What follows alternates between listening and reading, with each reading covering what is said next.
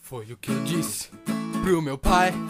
Eu vou pra faculdade, pegar umas gatas, umas mina, uns cara e uma piscina. Foi o que eu disse pro meu pai. Eu vou pra faculdade, vou ler uns livros de história, geografia, penicilina.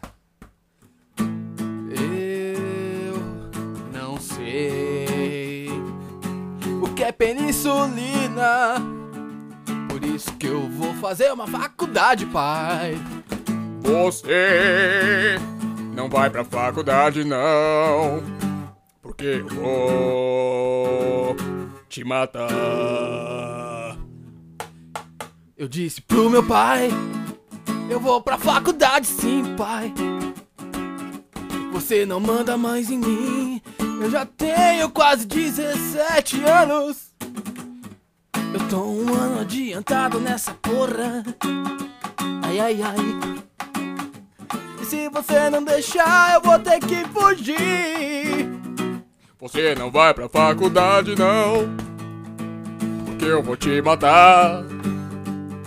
Se tu sair daqui, eu vou ligar os caras que vão te arregaçar a cara no elevador.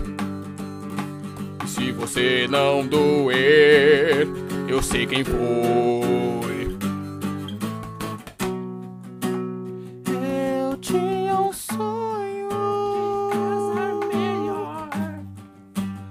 Eu tinha um medo de ficar pior, mas eu persisti. E agora encontrei 10 real. Tô feliz pra caralho. Eu vou pra faculdade, pai. Tu não vai me impedir se eu sair daqui. Você não vai nem ver, porque eu sou mais rápido do que você, que tem 6 pernas e 2 travesseiros em cada. Esse travesseiro te deixa lerdo. Você não vai pra faculdade.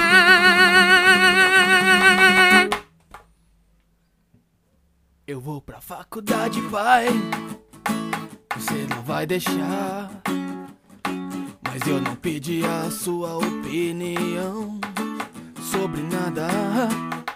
Eu vou pra faculdade, pai. Pra faculdade, treinar um pouco de malabares e ler uns livros sobre penicilina. Tu vai pra faculdade sim, filhão. Agora não quero mais. Mas agora eu tô mandando.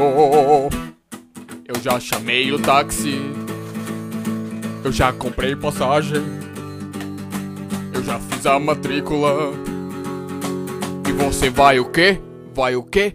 Eu vou pra faculdade, pai, só porque você mandou.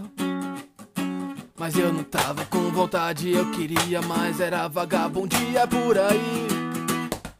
Eu vou pra faculdade, pai, você que manda em mim. Já fez matrícula e tudo, então eu tô saindo daqui. Eu fui pra faculdade, pai.